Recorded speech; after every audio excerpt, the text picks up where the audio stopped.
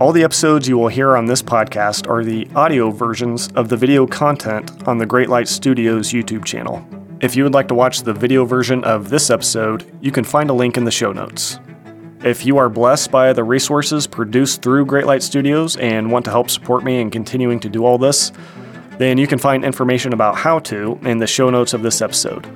And also, would you consider leaving a 5-star review on this podcast? Positive reviews go a long way in helping to get this content pushed out to more people. With all that said, thanks for listening, and I hope you enjoy this episode.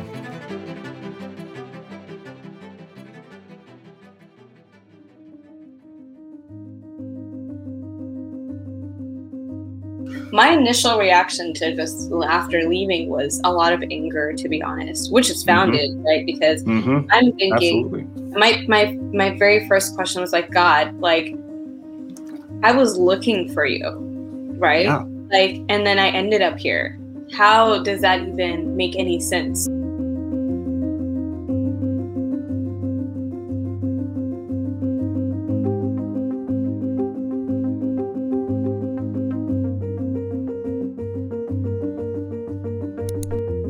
What were some of the things while you were still a member? What were some of the things that you started to see or experience that made you really start to doubt and question? Yeah. So one of the biggest things was the questions that I had really were circulating around. For one, there was doctrinal aspects to it, and then there was experiences that I had that I thought this isn't right, or this isn't correct, or this isn't ethical at all. On that front, the ethical portion of it, I think there was someone who had shared, I think, their story on your platform about being in South Africa and having been asked to do certain things that were just completely outside of his comfort zone, and he realized like this isn't right. You know what I mean? And so one of those experiences for me was while being a group leader, I had a group member whose family lived in a different country. And they were pretty ill. They weren't doing well. And so she was just letting me know that I think in the next couple of weeks, I might need to go see my family because this might be the last time I see them. And so in my mind, I said, of course, absolutely. Like, you have to go. You have to go see your family. And so I didn't think this was a problem. And I was reporting this information up to my leader and saying, hey, just so you know, this group member is probably going to go see her family who's really ill and they may not make it. And I was met with discipline. Like, how could you as a group leader, don't you realize she's a newcomer? She just came. And so this could really have an impact on her faith. And how could you say that this is okay? Have you already given permission? And I said, well, of course, like her family, like this is her family member. Of course I would want her to go and say her goodbyes and see this family member. It was a problem. And she told me then, she said, my leader was like, well, what would you do? And I said, I would go see my family. And this was one of their, like, I think red flags of like, okay, Reddy's not truly like, you know, there's a problem here. She's not, so there was instances like that a lot. There's an event where someone tried to take their life at one point where it was very jarring for me to hear about that. And it kind of makes you question a lot of things when you start to see and hear these things happening, and the lack of attention that it's getting, and how they're going about addressing these issues. There's different kinds of abuse that have happened to people that I know. So it's tough when you see it and when you hear it, and it starts to kind of that cognitive dissonance where you're like, there is something really not okay here, you know, and I was getting to the point where I was thinking to myself, like, not knowing this was actually like, you know, false completely, and the doctrines were all false. Just that alone was beginning to really challenge me as a person. And I was like, how far am I willing to go? Right. And seeing these things happening wasn't okay. And I think in the doctrinal aspect, it was very obvious that I didn't sit well with me, right? The gospel that I knew growing up as a kid and as a young adult, like, while I was not like a Bible pro, knowing verses back and forth. I knew that like I was saved through Christ, in Christ alone, right? And I would always ask questions like, so does what Christ did just not matter anymore? Like I was always just like, we're so focused on, they would say, he's the roadmap to what's fulfilling today, right? And I'm like, but the cross, like the blood, like, you know, and I would just say, what happens to that time that we're just trampling on to say that like, this is just a roadmap to where we're getting to now. And that was very just, it didn't make sense, right? And so I thought to myself, when Jesus came, like he found his people in so much burden. Not only were they following the laws, like the leaders at that time had added on to those things. There was hundreds of laws that they had put on these people, and he said, rest. I am here now. Like those are not things they needed to do anymore to be saved, right? And what it felt like we were doing in SCJ was going backwards in a sense of these, like Jesus has already come, died on the cross, and told us that through him is how we can be saved. And all of a sudden, we had all these rules and these regulations and almost this fear that we had, and we had to follow these things. Otherwise, you know, this could be tampering with our salvation. And I just thought, how odd is that? You know, like that Christ came to fulfill the law, of course, and then point us to him. But now we were in this, it almost feels like confinement, where if we don't perform a certain way, we're not saved. And so, and then of course, COVID-19 came, and the doctrine shift had me for sure. That was one of the biggest red flags. And I thought, there's something truly wrong, because no one was really answering that question for a lot of people in terms of fulfillment. And then eventually I had access to previous books that Lee Man-hee wrote, which is really interesting. And a lot of times a lot of the members here, at least in the States, don't have access to those books for a reason, because things have changed in those books. And they don't want members. That sounds very familiar. Yeah. Yes. And so how he says that he's seen the fulfillment of Revelation happen, and yet there's so many different doctrinal changes. There are literally characters in Revelation who they say are a certain person have completely changed. And they just say, well, as his memory is more clear and as he remembers more things, we adjust them. But no, like it's not that. And so when I was reading them and realizing that there's a difference, there's a contradiction here. And I thought, yeah, like it's obvious why they weren't allowing us to have access to these books. And so, yeah. So these books, are these, I'm just guessing that some who might be members or people coming out, I think would be interested in getting a hold of these themselves, because I think so many people in these groups are kind of like they're on the fence in so many cases, where it's like, well, if I could just have something to just confirm that this is, all a sham, if I could just see that these things you're saying about the books, there are changes, then I could just know that, yes, I need to leave. But so many people are just kind of on the fence of like, well, is this really, is it not? And so is there a way we could like put links even in the description of the video? Where we can, and I can send look at those themselves? Yeah, great. That would be awesome. Been posted on some groups that were like private, just because for obvious reasons of the group. But yeah, there's access to those books so that you can go in and read for yourself and see for yourself that there are changes that have been made to the doctrinal teachings. Yeah.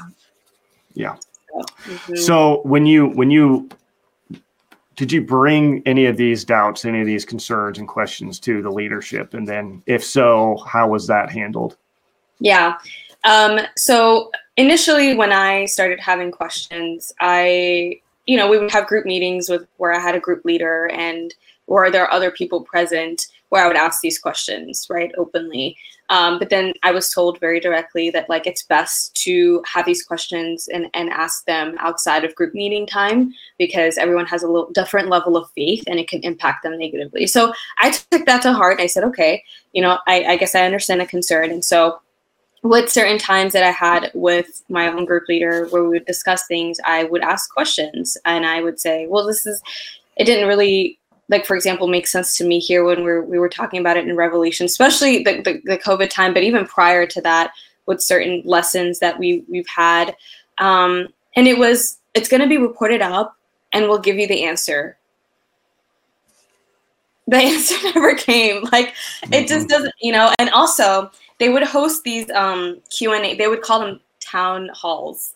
And this was mainly during COVID when we had like Zoom calls, and they essentially would say we can ask, and if most people know town halls, you go and then anyone is free to ask the questions that they have, right? But they would ask us to submit these questions ahead of time. And then they would pick from those questions and answer them, right? So it's not truly like this open and like ended, conversation. It's more so they have the time to come up with any sort of explanation that they would like to. And so I had submitted questions on some of those things that were not picked as well. So it's a very interesting place. They'll never come up front and say like, we never say that people can't ask questions. We never do these things. And of course they will. And I would be shocked if they actually admitted some of the things that we're saying they do here, right? But they don't really address them.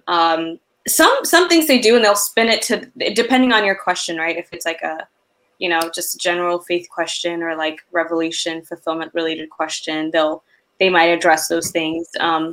But yeah, no, I definitely had asked because I was really grappling at what point about whether this place was legitimate or not, because So, and after dedicating 5 years, I was like, if I'm throwing something away, like I need to know I'm really moving on from something that's false.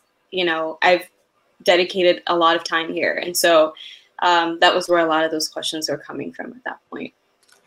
So can you kind of like take us into, however you can, like that mental process? Because I've done some of my own. I think all of us have to do at some point some level of deconstruction, if you want to call it. I think if we're actually using our brains, we're naturally going to do it. We're going to find that, oh, these things that I've thought or believed or thought about this way, I'm saying that's not true. And so that's just I just want to acknowledge to those who might be, whether Shincheonji or another cult group watching this, that is a painful, scary, difficult situation. And I'm sure like yourself, you weren't entering into this like willingly, like you didn't go in just like, oh, I want to get out. I'm sure like this comes with cost. It's like, this is something that means that basically your entire way of perceiving the world, not only how you perceive the world, but how you are functioning within that world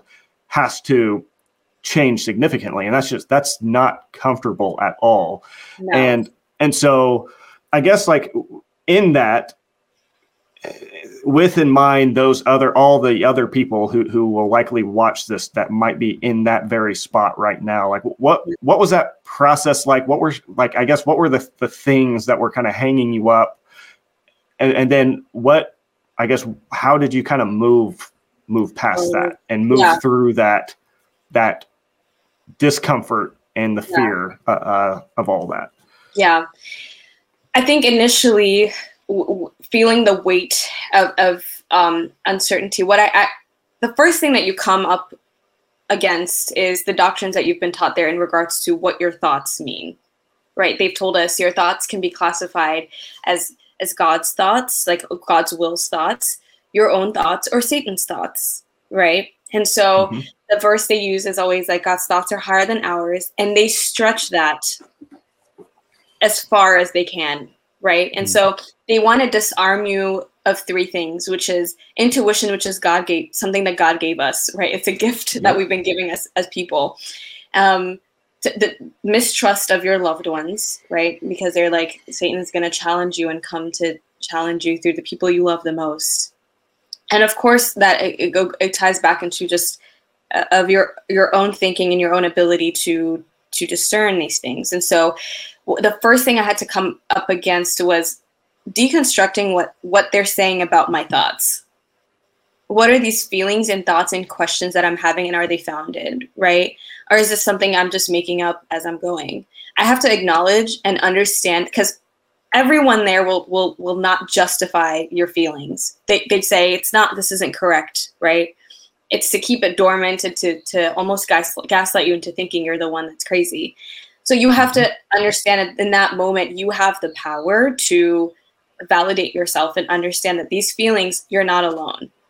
Because you're not allowed to talk to people openly about how you feel and the questions and the doubts that you have, you do feel like you're the only person. But trust me when I say there's other people with the same doubts, same questions, and same fears. They're just not brave enough to really ask them and allow them to kind of surface and really process these thoughts and emotions and questions and doubts and discomfort that you're feeling there.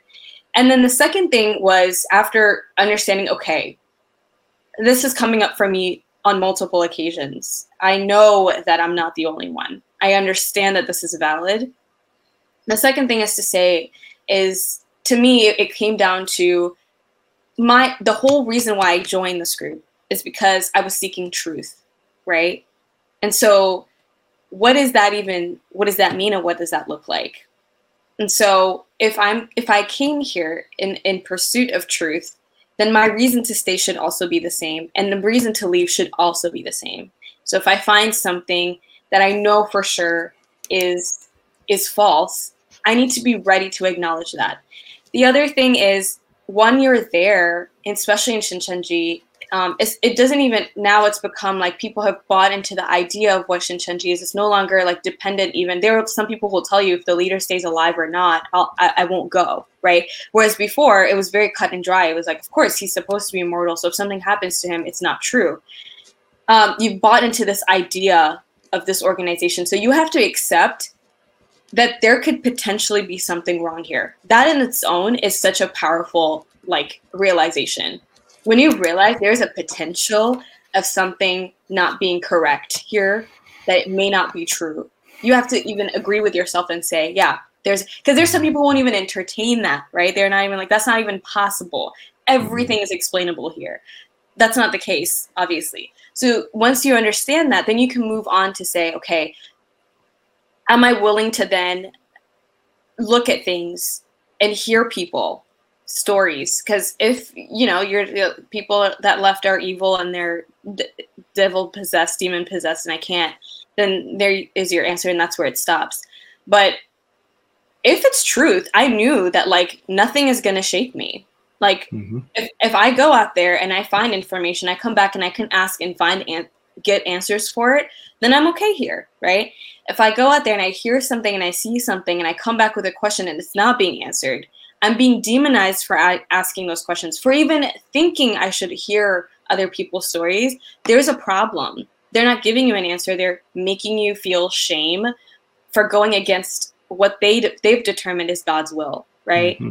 And so these are the kind of steps that I had to take to get to the point where I was finally okay to even listen to stories of other people, right? Look at scripture a little differently than what I've been taught for the last 5 years, within context. And what does that even mean, right? And so, and if you're a person that's kind of just looking to leave, those are kind of those are the steps. But from a faith standpoint, I was still interested in wanting to remain in my faith. I just knew there had to be more. I was like, I don't think I've given it a fair shot. If this is incorrect, there's got to be truth somewhere. I mean, this Bible has to mean something, right? And so one of the first books I referred to was I Don't Have Enough to Be an Atheist.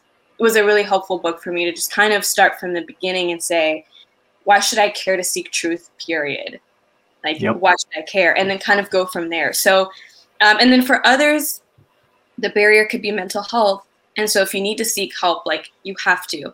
I know I had to seek therapy. I was just I need to sit down and talk to someone about what I'm feeling. And you realize when you're talking to mental health practitioners that a lot of these feelings you're having are probably valid and maybe connected to the environment you're in. And so you can kind of go from there. So I had to use lots of different avenues and people I trusted, because there's a lot of fear when you're in that place. If you're scared, there is a community there. The Reddit group is anonymous. So anyone can post on there and no one will know who you are. So you can reach out to people. There's chat groups. There's people there who have left who would be more than happy to just, answer your questions on there and just, don't give up finding the community that will support you. And of course, your channel is here and there's people through here who've shared their stories. I'm here. And so we won't reveal your identity. It's that piece where they're scared that someone's going to find out in the group that it's them, right? And then you become kind of this target focus, which is in itself dangerous. And yeah, absolutely dangerous. And so it's finding that one person that can truly understand what your experience is and be able to talk you through that process. And so for me, that's what it looked like. It was just from deconstructing kind of what I've been taught about my own thoughts to the doctrine, to slowly being able to ask, okay, what is truly truth, and kind of going from there. That's what helped me move forward. And as I started to look at the information and ask for myself and answer these questions, I started to realize not only has the scripture been taught to me completely wrong, and the gospel has been twisted completely, I've also been gaslit, spiritually abused, emotionally. There's so many things, right? And so it kind of helped me peel those layers back. And it's a process. It's a process. It's still, to this day, there are times where I have, I'm like, man, like, I'd have to go ask the person I trust to talk me through things, because it's a process, But yeah, that's kind of where you want to start, I would say. For sure. Yeah. That's all very, very, very good.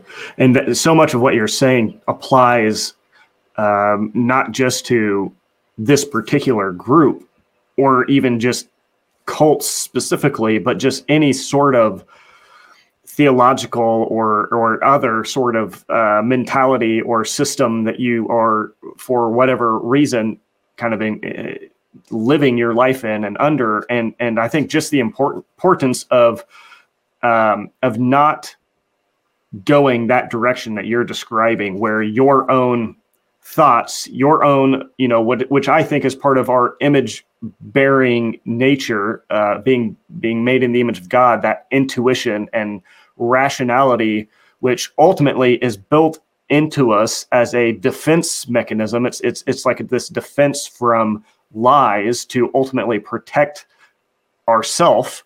And so to be taught, or whether implicitly or explicitly, which both happen, to be taught to fear that, or to demonize that, to think that part of yourself is always evil, and to think that, oh, this is just Satan trying to manipulate me. It's like, that is just so wrong and not true. And it's just manipulation. And so it takes a level of, I think first you just need to realize that that's not true. Right. That rationality and logic, critical thinking are things that are there given by God to protect you. Yes. And so don't run away from those things. But when those things will naturally send signals off, alerts inside of you saying something is not right here. Think about this. Think about this.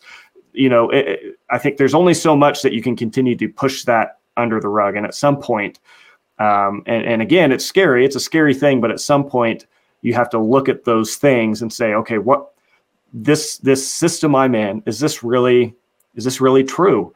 Yeah. Can this hold up to like a critical examination of it?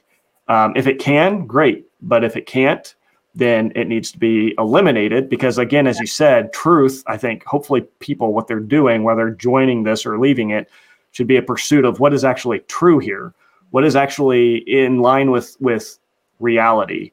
And that shouldn't be, ultimately, though it might be an uncomfortable thing to walk through, ultimately it's not a scary thing, because truth is light. And so you're going to find light if you pursue it. And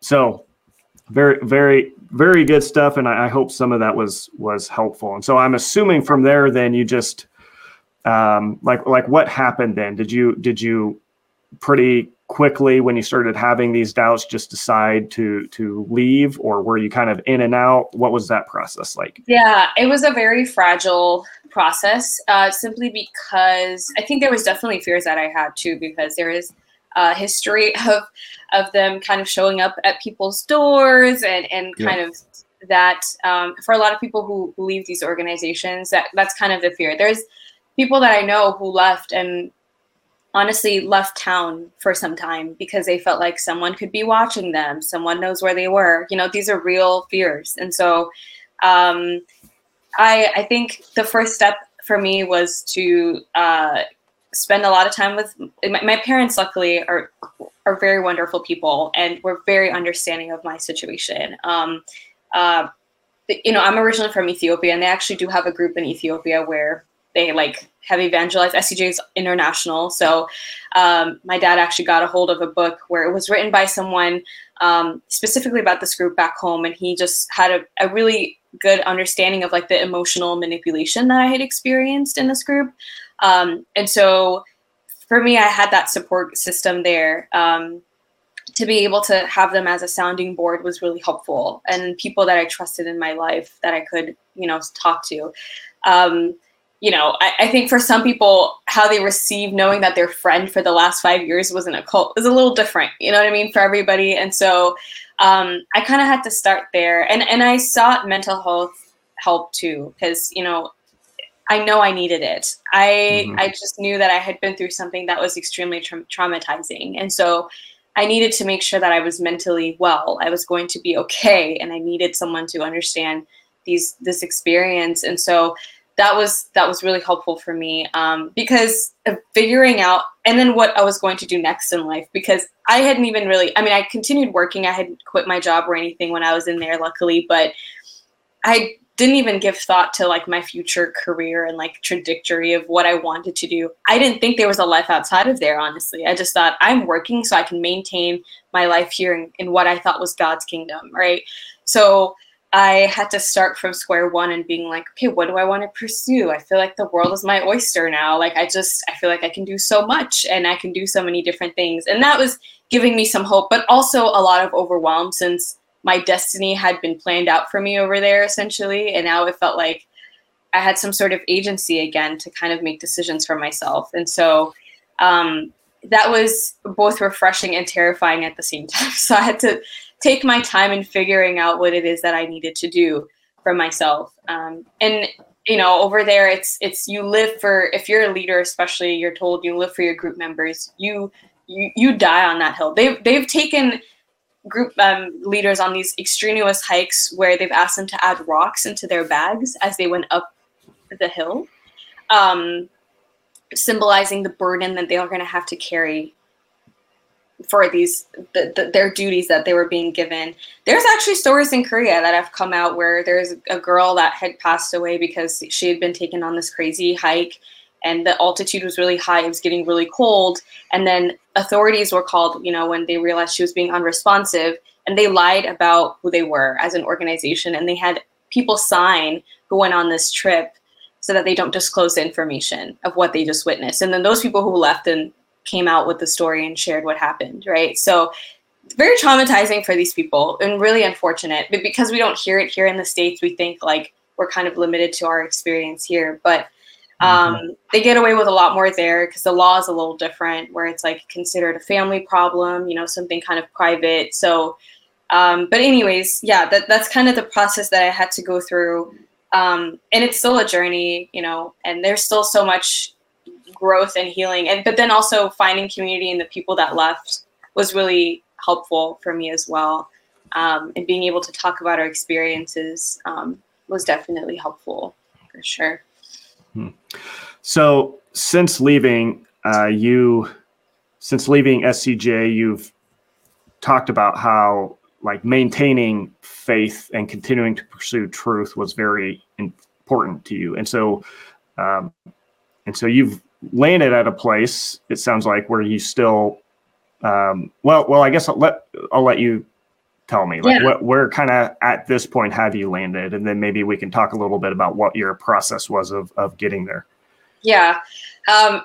So I started out with that book. Like I said, I had read through it. My dad actually had the book on him, and there was like a workbook that came with it. So I was answering these questions as I read along. And it was really striking to me, kind of how he presented the importance of seeking truth and wanting to find it, right? And that, with anything else in life, whether it's like you go to the doctors, you don't want someone ballparking the medication that you need. Like that could cause problems. You don't want to go to a financial planner and them being like, well, I just try this investment. I don't know, hopefully it works out. Like we don't ever want to take chances on so many parts of our lives. And so with something like faith, there's also a reason why we'd want to seek truth and find it for ourselves, because there's always a consequence to not finding it, essentially, is how he was putting it.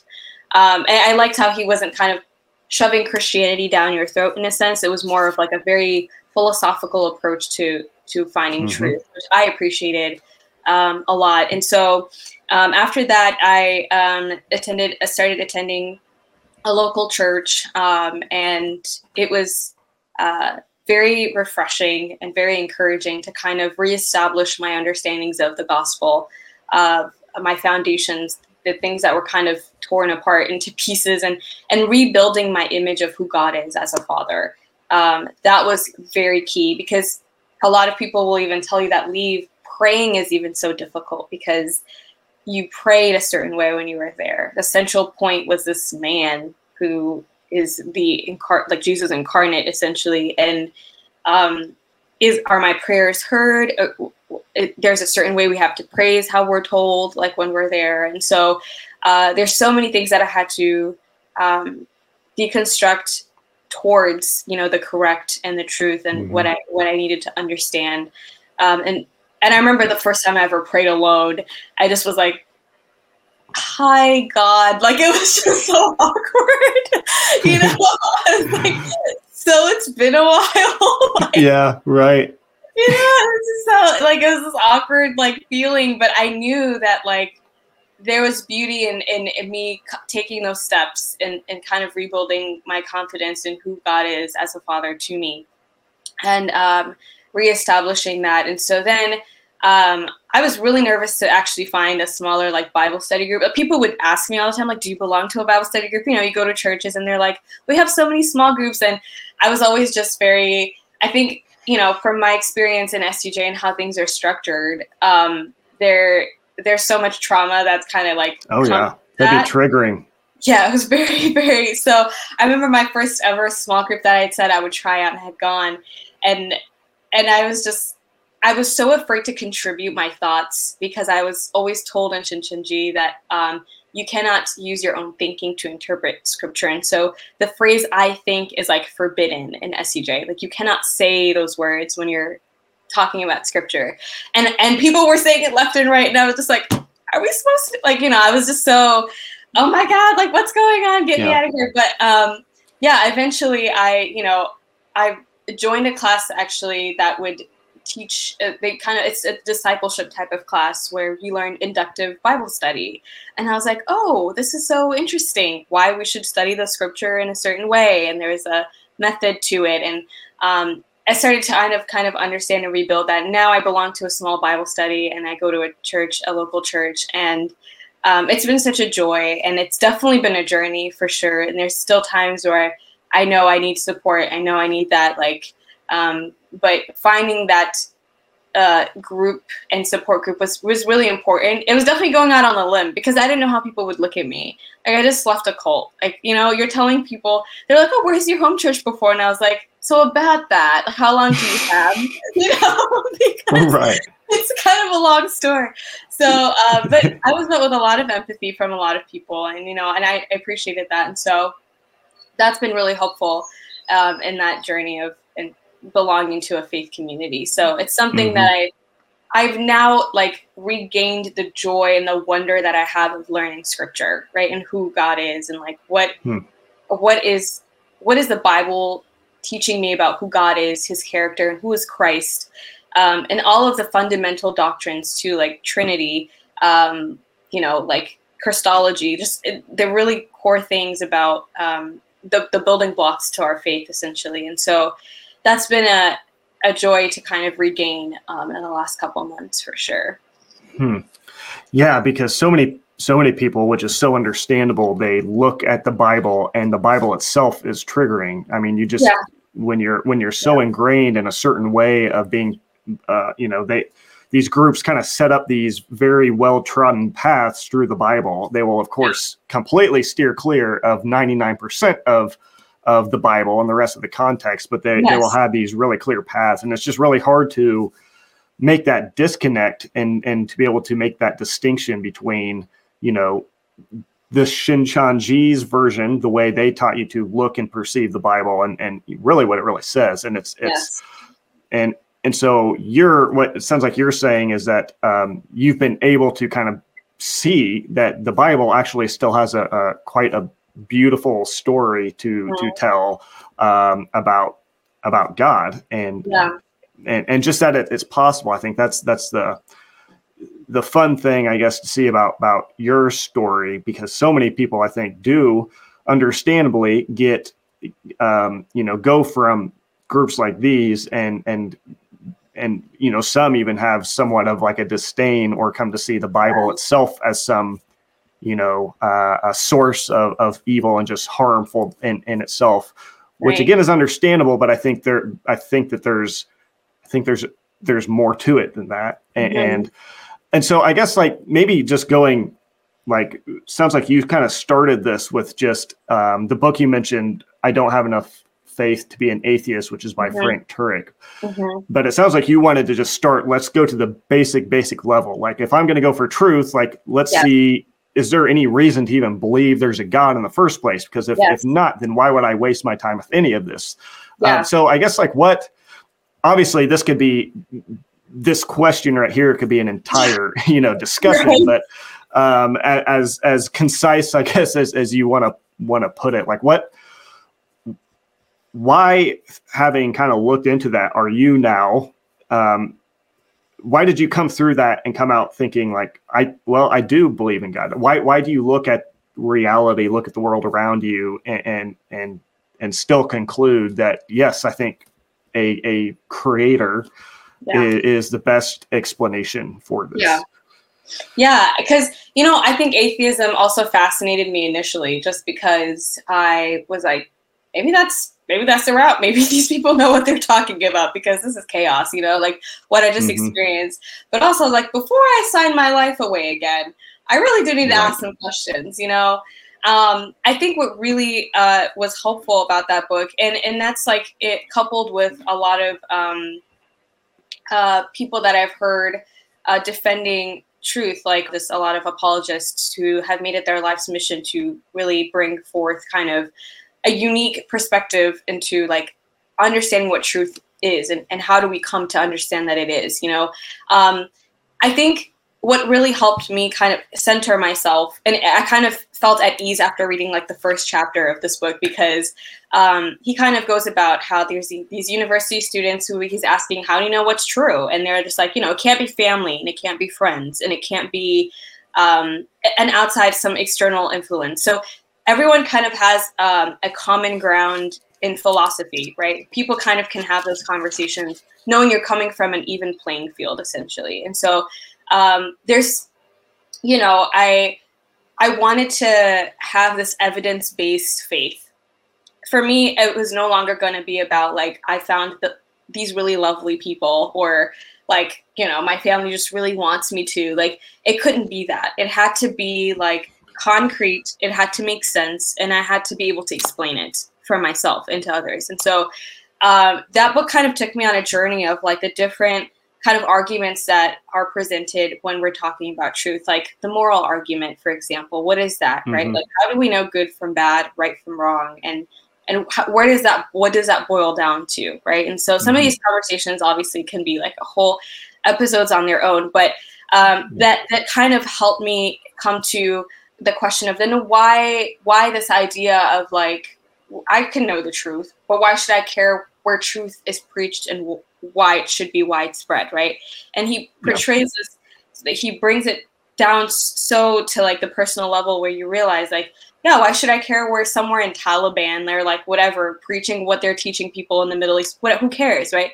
But he's like, it matters when these young kids have not been taught something to mean truth, and then they hijack a plane and it crashes into, a building where your loved ones might be, and now it's like, oh wow. So somehow what this person has been taught growing up has kind of led them to do something.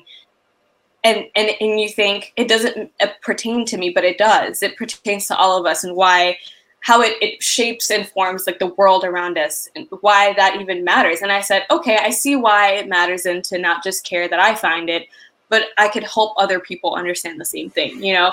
So then I slowly started getting like kind of comfortable with the idea of like, okay, sharing the gospel, I see where they get that from. I get it. Like that's important, you know, before even jumping into scripture, this book kind of like held my hand through. It's okay. It's fine that you have these questions. Let's just talk about the granular details of where this is coming from and why your question matters and how we can answer that, you know. And also just looking at their perspective of, you know, like the atheism itself is faith. It's having faith in something, even though they say that it's you know, like when we think atheism, we have faith in nothing. It's a type of faith. It's a kind of faith, and it has to also be proven, and it has to be backed up as well.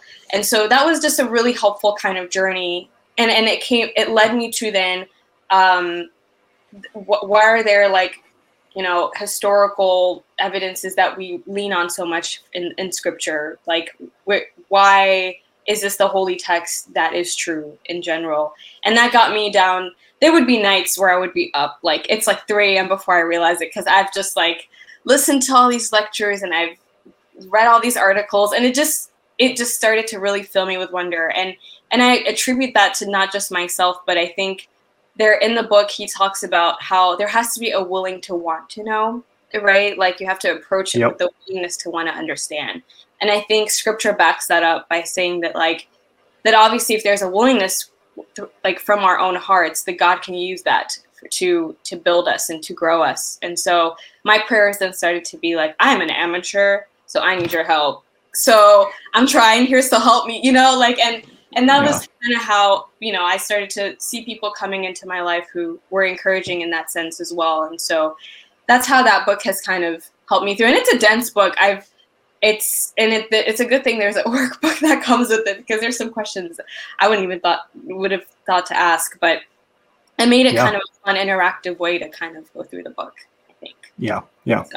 And I can relate to a lot of that, because I've, you know, in the past 3-4 years have been deconstruction as a triggering word, especially in you know, conservative evangelical circles. And so I understand when I use it, but I think it's in many ways it's a accurate description of what, you know, I think all of us in some level should go through. But, you know, I've come to that point myself, and I've shared a little bit about that in various videos, but just having to reach that point where I realize am I willing to, you know, look at something like an atheist kind of perspective of the world and say, and actually examine why is it that people think that way?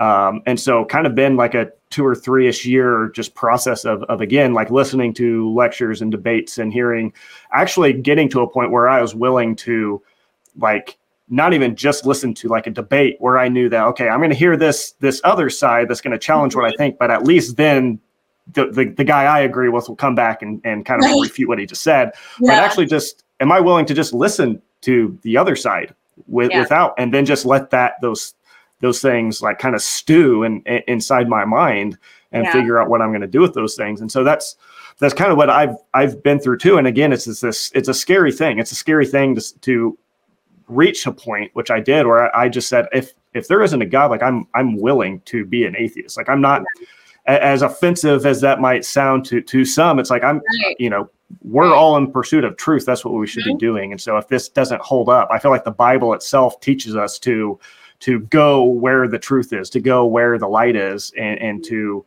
you know, be, you know, set free from wrong ways of thinking and inaccuracy. And so yeah. And I've kind of come to that similar place where just eventually I was just like, you know what, like this makes sense to me. You know, I no longer feel like I'm just believing in God because that's what I've always believed. It's like this, just when I weigh the options, it's just this makes better sense of so much of what I see and experience in reality. And, you know, whether it's like you're mentioning the moral argument or just the simple, you know, when you just kind of stop and think about even kind of simple concepts, but really complex concepts at the same time. But the idea that is our minds right here having this conversation, we are minds thinking and processing. Did these come about by something mindless? And so it's just when you know, for me personally, it's like, I understand that having an experience in a group like this and then going on to continue in faith, there's a deep challenge to that, because there's so many questions that arise in that of, why would you do this, God? Why would you not only let me get into this group in the first place, but why would you even let these groups even exist?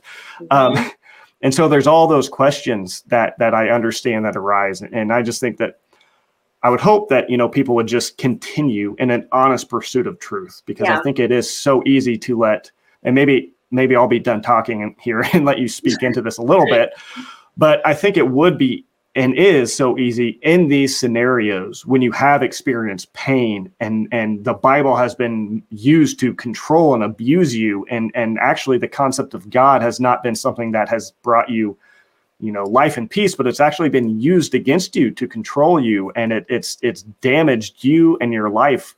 And so it is totally understandable why coming through that would be so easy then to move forward in your, pursuit of truth, kind of being led by emotion and the emotion of, well, that hurt me. And so I don't like that. I want nothing to do with that, rather than, being willing to stop and say, okay, but was that even true what they said? Is that actually what the Bible, is that really who God is? And are you willing to, be willing to not, at least at first, throw the baby out with the bathwater, and analyze and make sure that there isn't actually a baby in that bathwater before you toss it, which is kind of what I did, and it sounds like you did. And I've kind of come to realize that I still do. I think there's a baby, I think there's a baby there. I think there's something there that is not worth throwing out. So, I mean, did you have that kind of that pull to maybe be led by that emotion and just want to kind of lash back and throw it all out? Or was that there at all in your process? No. Yeah. I think my initial reaction to just after leaving was a lot of anger, to be honest, which is founded, right? Because I'm thinking, my very first question was like, God, like, I was looking for you, right? Yeah. Like, and then I ended up here. How does that even make any sense? Like, you say to seek you and we'll find you. And I thought I did. And then I dedicated years of my life to this, my early 20s, to this organization, thinking that this was truth, And I think what gave me a lot of comfort is like knowing that I've experienced what I've experienced. And I mean, when I was there too, I realized a lot of it was I wasn't intrinsically motivated to join a cult. Like, this is something that I was manipulated into doing. So there was someone out there with malintent that wanted this to happen, right? And he has now made it an international thing where people are seeking truth and are falling into this trap. But also I was realizing this is also a warning in scripture, right? This is something that we've been warned as believers, like, this is something that happens, false teachings. And this was happening even when Christ, as soon as Christ had left, he was already warning them at that time that there was going to be people speaking things that are false, right? It's like so this isn't new. It's sort of like modern day Shincheonji, but really at that time, there's so many different versions of what we're seeing today, right? And we're experiencing. And all of that was a genuine warning, because this is also his fear of us falling into things that are false. But I take a lot of like joy in knowing that having come to this conclusion that I can use this to for something good, right? Like, I can stay there in that space, and that space can take you to a lot of different directions. You can be angry, you can be upset, and you can stay angry, and that's okay. If that is what you feel like you need to do, that is understandable and rightfully so. But what if I told you there's a way to use this for something that's even better, right? Like this journey that everyone, and we do this with a lot of things. We do this with people who've survived like domestic abuse, right? Like, or people who've, had substance abuse like struggles and have come out on the other side, right? These are all people with different life experiences that now take that experience to help other people. And we can kind of see this in a way where it's like, I've gone through this experience. Yes, it is hard and it's really challenging, and I have all the right to be like angry at God. And I definitely, I think, was for a period of time. And someone told me like, it's okay, like be angry at God. He can handle it.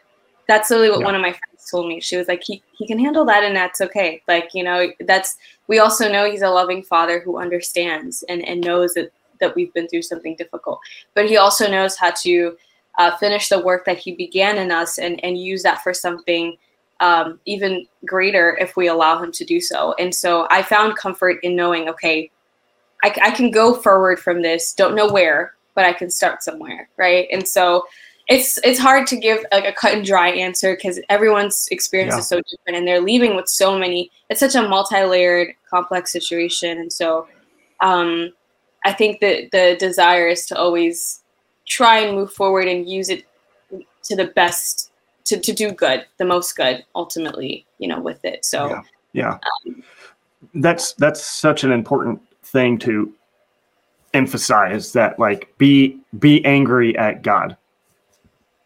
Put your Bible in a box and store it in your closet for a while if you need to do that. Like I think God is big enough to handle that. And I think also knowing that, you know, like God, I believe, based on so many all throughout the Bible talking about God, like has this special interest, this unique sort of closeness almost to the oppressed, the abused, the those who are, you know, crushed and mistreated by those who have some sort of authority and power.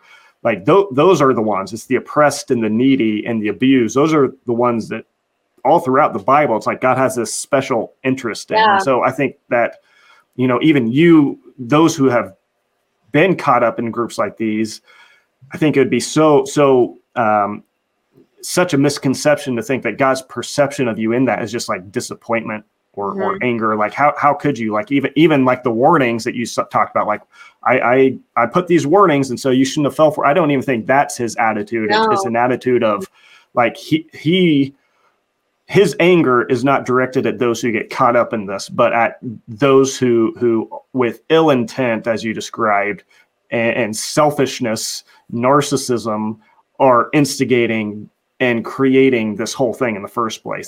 The whole system of the power, you know, that's what Jesus was anti, and he was pro helping those who were being oppressed and abused, and not necessarily giving even answers. You know, that's the most difficult part of this. Like, why Jesus are these things here in the first place? Like, you could get rid of it. And so I'm not even going to pretend like I can even begin to approach providing a comprehensive or fully satisfying answer to the problem of evil, which is perhaps the biggest hurdle for Christianity and theism in general. But I do think, like you were saying, to come out of something like this and just be angry, which is totally understandable and justifiable.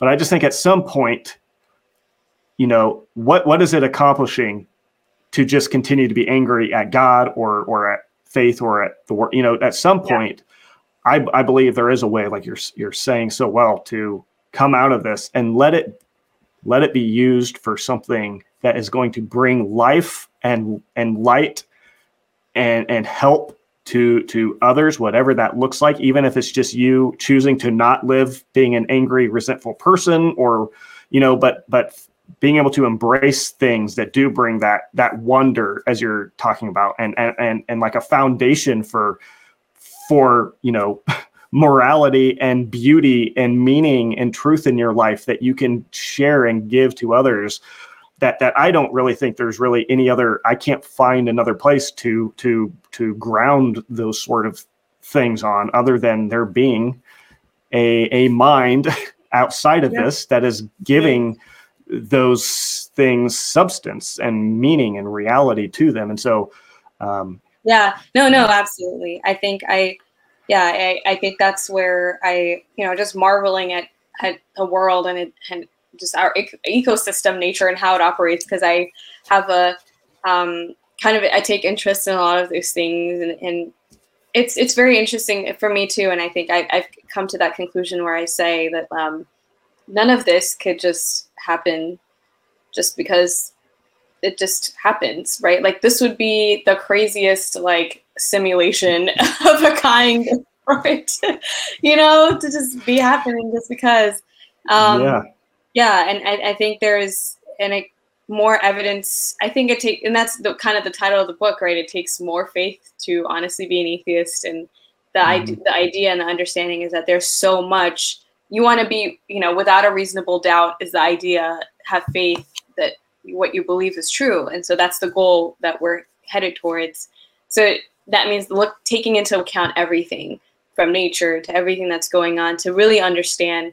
Okay, like, is this evidence-based? What is it based on? And like, where can I go from there? And so, yeah, absolutely. I think. Yeah.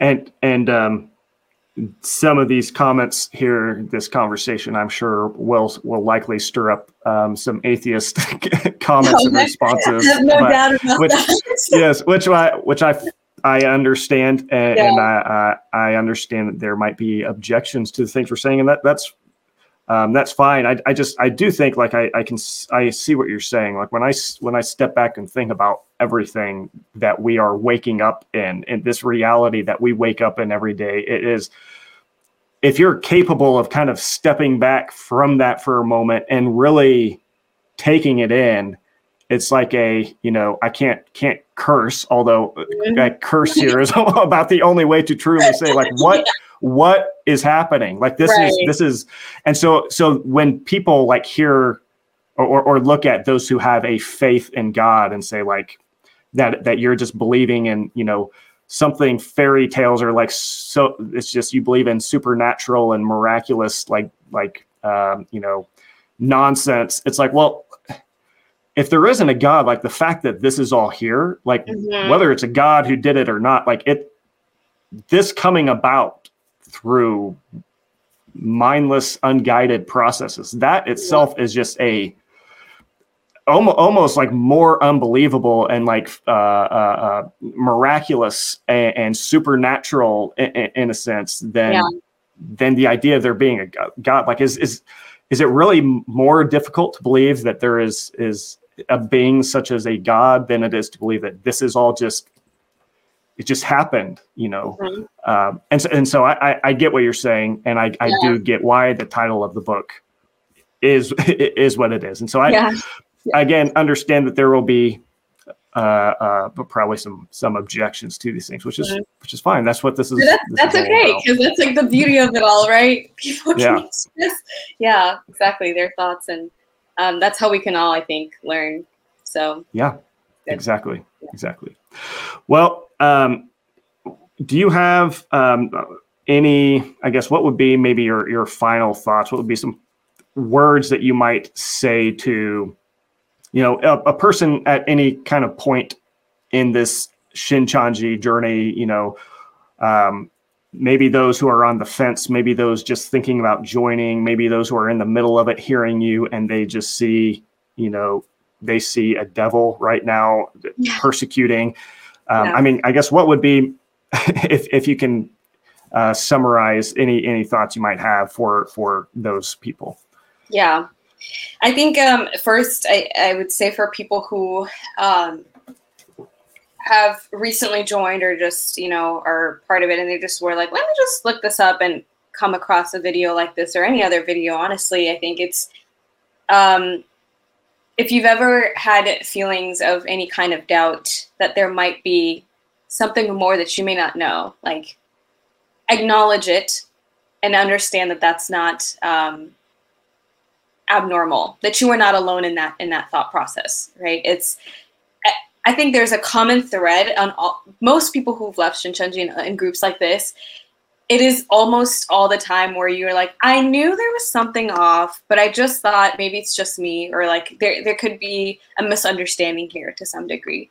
That there is no harm in knowing what is out there and understanding where you're at within the context of what everybody else has shared thus far, right? And so I think the biggest thing would be to pay attention to the level of fear that you even have, right? What is your reasoning for being there? And if you've been there for a long time, if your biggest motivator is fear and you're afraid that something can happen to you as a result, then you need to ask the questions of like, is this how I would want to live my life, right? In fear that there is something catastrophic that'll happen to me if I leave this group, because that kind of thought processing is encouraged. It's a fear-based indoctrination process, right? It's to really scare you to the point where you're like, I don't want that to happen to me, so I'd rather just stay, right? But the reality of it is, and as many of people that can tell you that have left, there is so much to life, right? And it doesn't just stop. It doesn't end when you leave SCJ. There's, right. If it's really true, then this is something you can get back to, right? After knowing and understanding and digging and really finding for yourself, okay, this is because what happens is after they've taught you everything they want you to know, then they tell you to not look at the other side. Because initially you have nothing to go off of.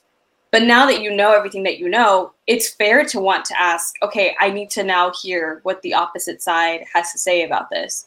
And that is a healthy thing to do. It should be encouraged. And so I would just say, I think being aware of the level of the fear that you might be in and doubt that you might have, and consider that and understand a healthy environment would not foster fear and shame and guilt and constantly remind you of what you're doing never, ever, ever being enough, right? And you could never achieve that thing, that standard that they've kind of set, and you feel like you're constantly having to, you constantly feel like you failed in a sense, you know? And I think it's to tune into yourself. There's so much noise because it really is like this echo chamber and everything that you hear. Giving yourself time away and to really reflect is probably one of the best things that you can do for yourselves. And you know, after everything that's even happened with this organization in the last couple of years, whether they might be aware of it or not, it's worth looking into, you know, to get a general understanding of like, okay, what are people really upset about anyways, right? Just in general. So, but most importantly is that I think what we've said already before is to do your best to channel what you're feeling now, whether it's anger or you know, resentment or any sorts. And if you feel like you're angry and upset, to acknowledge those things and validate yourself and knowing that that is okay to feel, but that it shouldn't end there. That there's hope. There's so much more to discover about yourself, the world you live in, and also finding the path of truth, right? What is truth, and to never give up on that pursuit, because that is a lifelong process. That is a learning process. And so, you know, giving them the power would be to give up on those things, I think. But the way to really kind of move forward is to do that for yourself, because you owe yourself that. Understanding and finding what is true, I think. And beyond that, I think is to seek out community. And there are people here that I've connected with on this channel that have been here previously. Honestly, all of them amazing, wonderful people who are just been willing to just talk to me even, you know, and hear my thoughts, and vice versa. So I think I would encourage people to reach out to anyone that's been here to talk to them if you have that fear, knowing that like your identity will not be shared. If we're persecuting, the chances are, right, like we're not going to be communicating with those people there to report that someone in there now has doubt. It's just kind of self-defeating. Yeah. Yes, exactly. So it's to know that, and to know that there's people out there who do understand you and are here. Thank you for listening to the Great Light Studios podcast. To find more information and resources, or to watch our films, you can find links in the show notes of this episode to our Facebook, YouTube, and other social media accounts. And also, would you consider leaving a 5-star review on this podcast? Positive reviews go a long way in helping to get this content pushed out to more people.